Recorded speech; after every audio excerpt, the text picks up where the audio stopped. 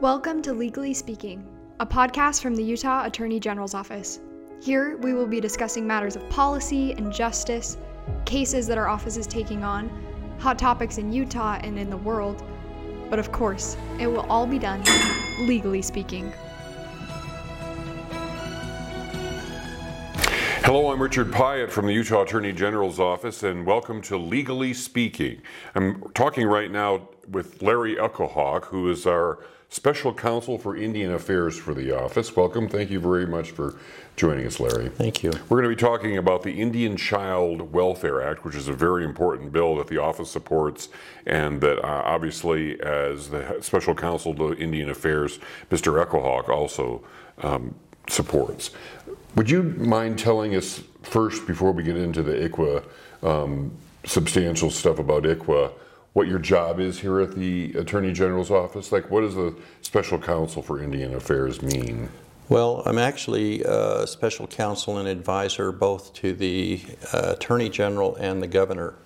And when they asked me to serve in this position, it was Governor Herbert and Attorney General Reyes, and the message was that we've had challenges in our relationships with Indian tribes, and we think with your background you could help us to do better in improving those relationships. So basically that's it. There are a lot of different issues that I end up working on, but the goal is to have a good sovereign-to-sovereign relationship between the tribes and the state. So since you've been here, you said 4 years or so. Yes.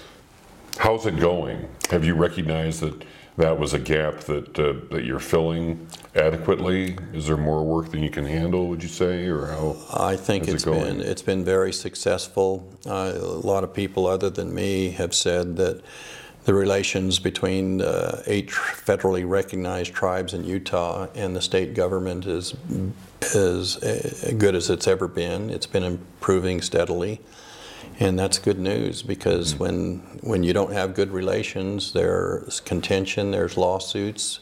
We've had a history, just as an example, in the Uinta Basin, 45 years of litigation, 7 federal suits, including a trip to the United States Supreme Court, cost millions of dollars, and it creates division. So I think the present thinking is establish good working relationships, and this is better for all. Hey, that's great. That's a great idea.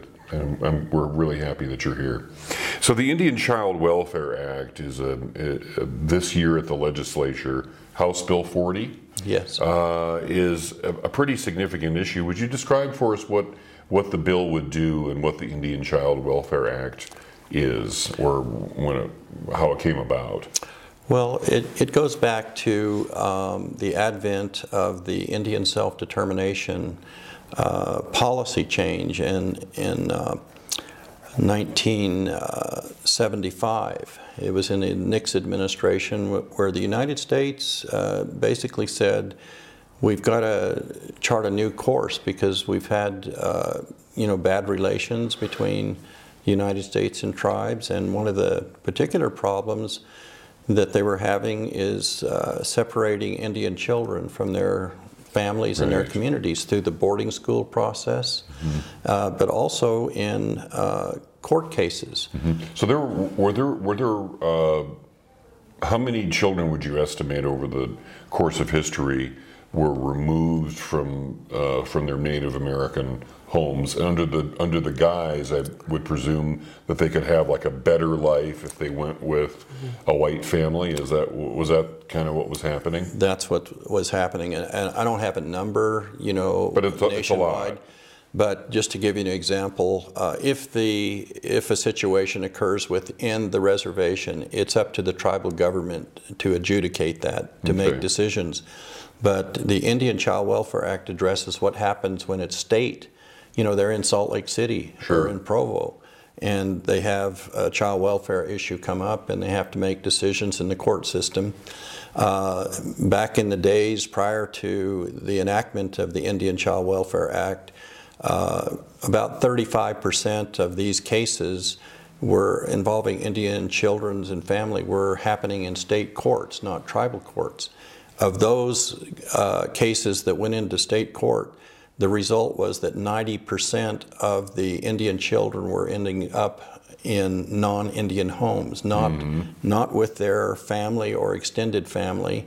And the tribes were alarmed because we're losing our children. Right. So the United States Congress responded in 1978 to pass the Indian Child Welfare Act, which imposes federal standards and requires the states in their adjudication process in family services to respect those standards. Right, and take that into account. Yes.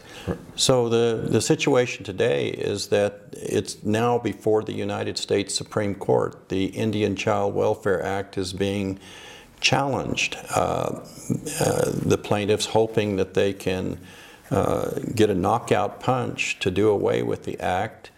And the tribes are alarmed at that. It's before the U.S. Supreme Court. The tribes do very well in working with the Congress and the executive branches of the United States government, but they don't do well in the U.S. Supreme Court. So the legislation that is before here in Utah is to embed those federal standards in state law. So it would be an act of state sovereignty to adopt these standards. And it's been described, the Indian Child Welfare Act is the gold standard. You know, it's working. It's worked for 45 years.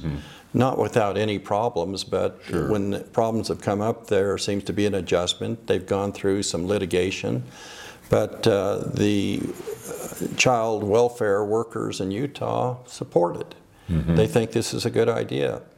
And the governor supports it. And our office supports it. Yes. And now it's time for the legislature to decide whether they're in support. The 8 federally recognized tribes in Utah are adamantly asking and supporting this legislation that would embed those standards under state law. So just in case the U.S. Supreme Court, you know, decides to declare parts of it or all of it illegal. So anything, my experience is that anything that has to do with children, the well-being of children, what their future is, the families they're raised around, is extremely emotional and personal to people. So if the Supreme Court doesn't act in favor of what of upholding the 1978 law, then that could potentially damage the relationship that we've that the governor's office and the Attorney General's office and other governmental entities around the United States have built up with the tribes, and all that goodwill would potentially be gone. Is it that significant of an issue to people, would you say? Yes, it is. As I said, my job is to work to improve those relations. But now you've got this legislation that has the potential, if they don't pass it, to be removing Indian children from their families and from their tribe, and the loss of their culture. And so that's what's at stake. The tribes feel very strongly. So if Utah fails to act, that's going to be of great concern to these 8 federally recognized tribes. So from what I've observed, there's a lot of significant issues at the Utah legislature this year, but this stands to be one of them. Well, there's been a lot of, I've noticed that there's been a lot of people here really rallying for it. You had a news conference about it. Several of the news organizations picked up on it. I mean, it's gathering support. So what's the fate of the bill right now? It's been tabled, which usually is not good. It's not good. And we're working, the legislators, but the problem we're running into is that some of the legislators say, well, let's wait and let the U.S. Supreme Court decide the case, and then if we need to do something later.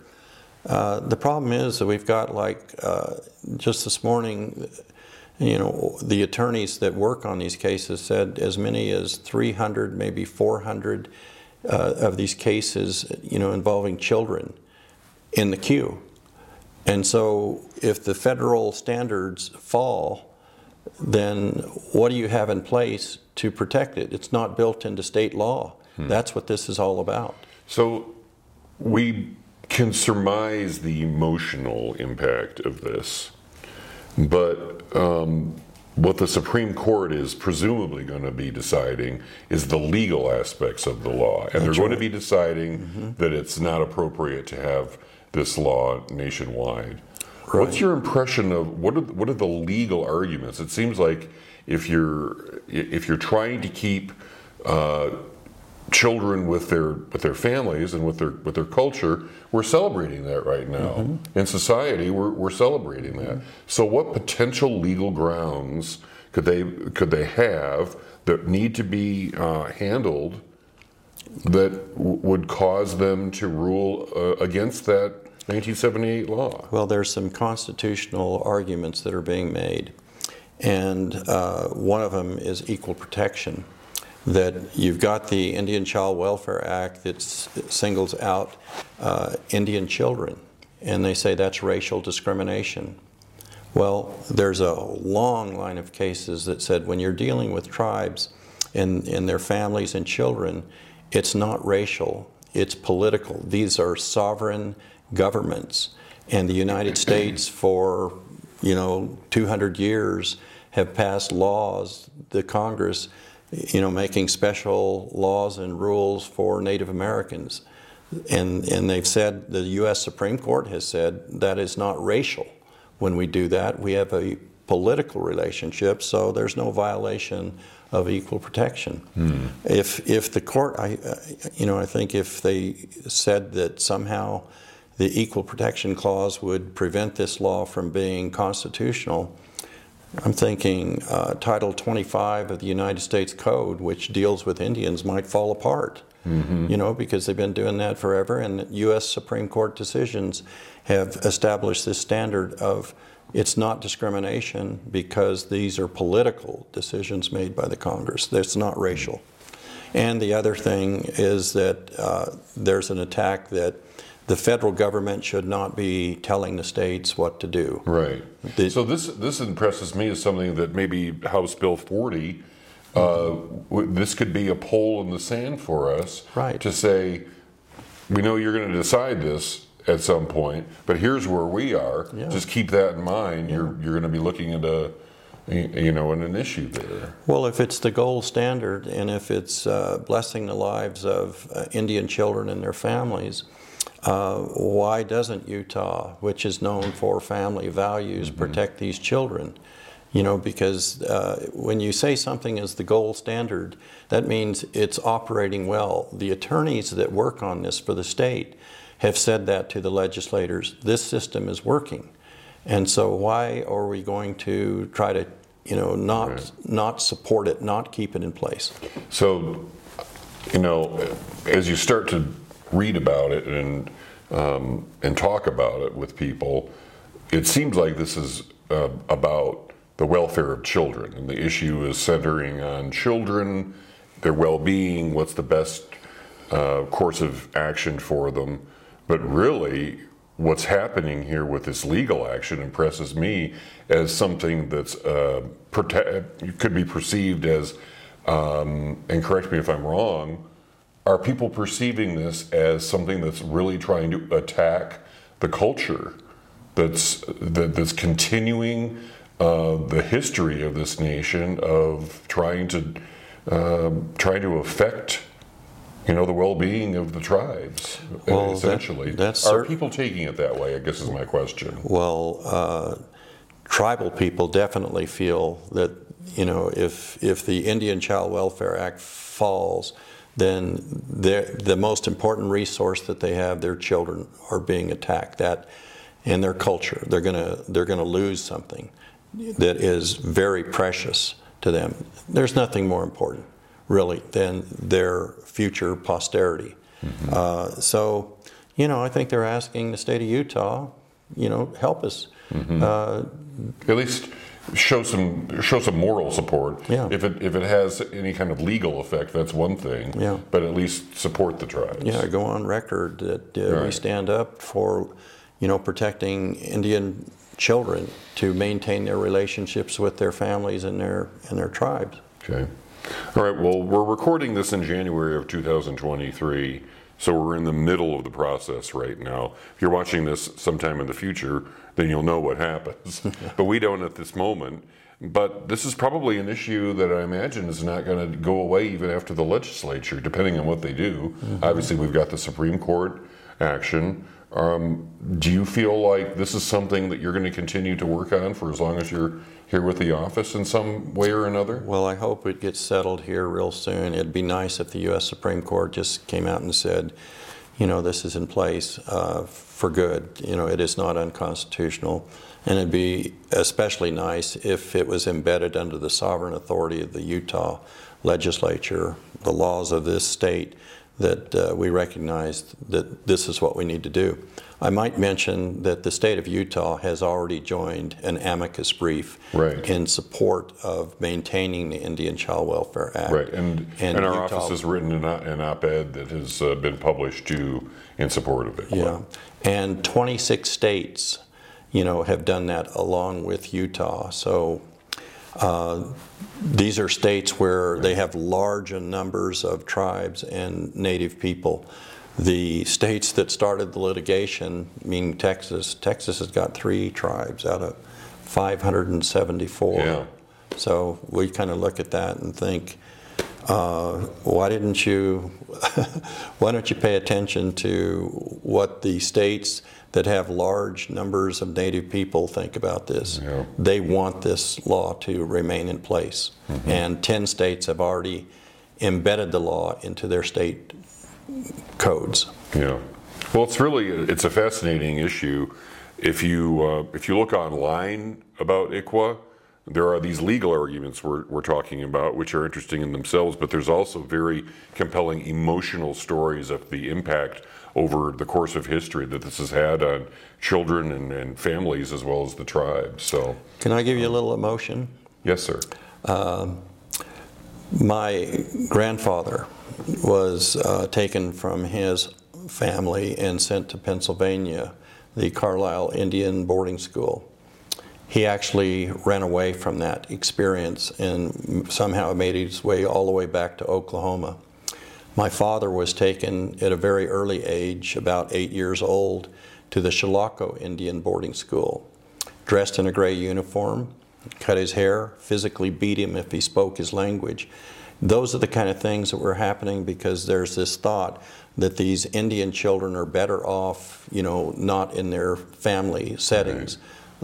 And that's why so many native children have ended up not being connected with their tribes. Well, the policy that the Indian Child Welfare Act stands for is to protect those children and their family relationships. And the tribes are vitally, concerned because their future existence as a tribe is threatened.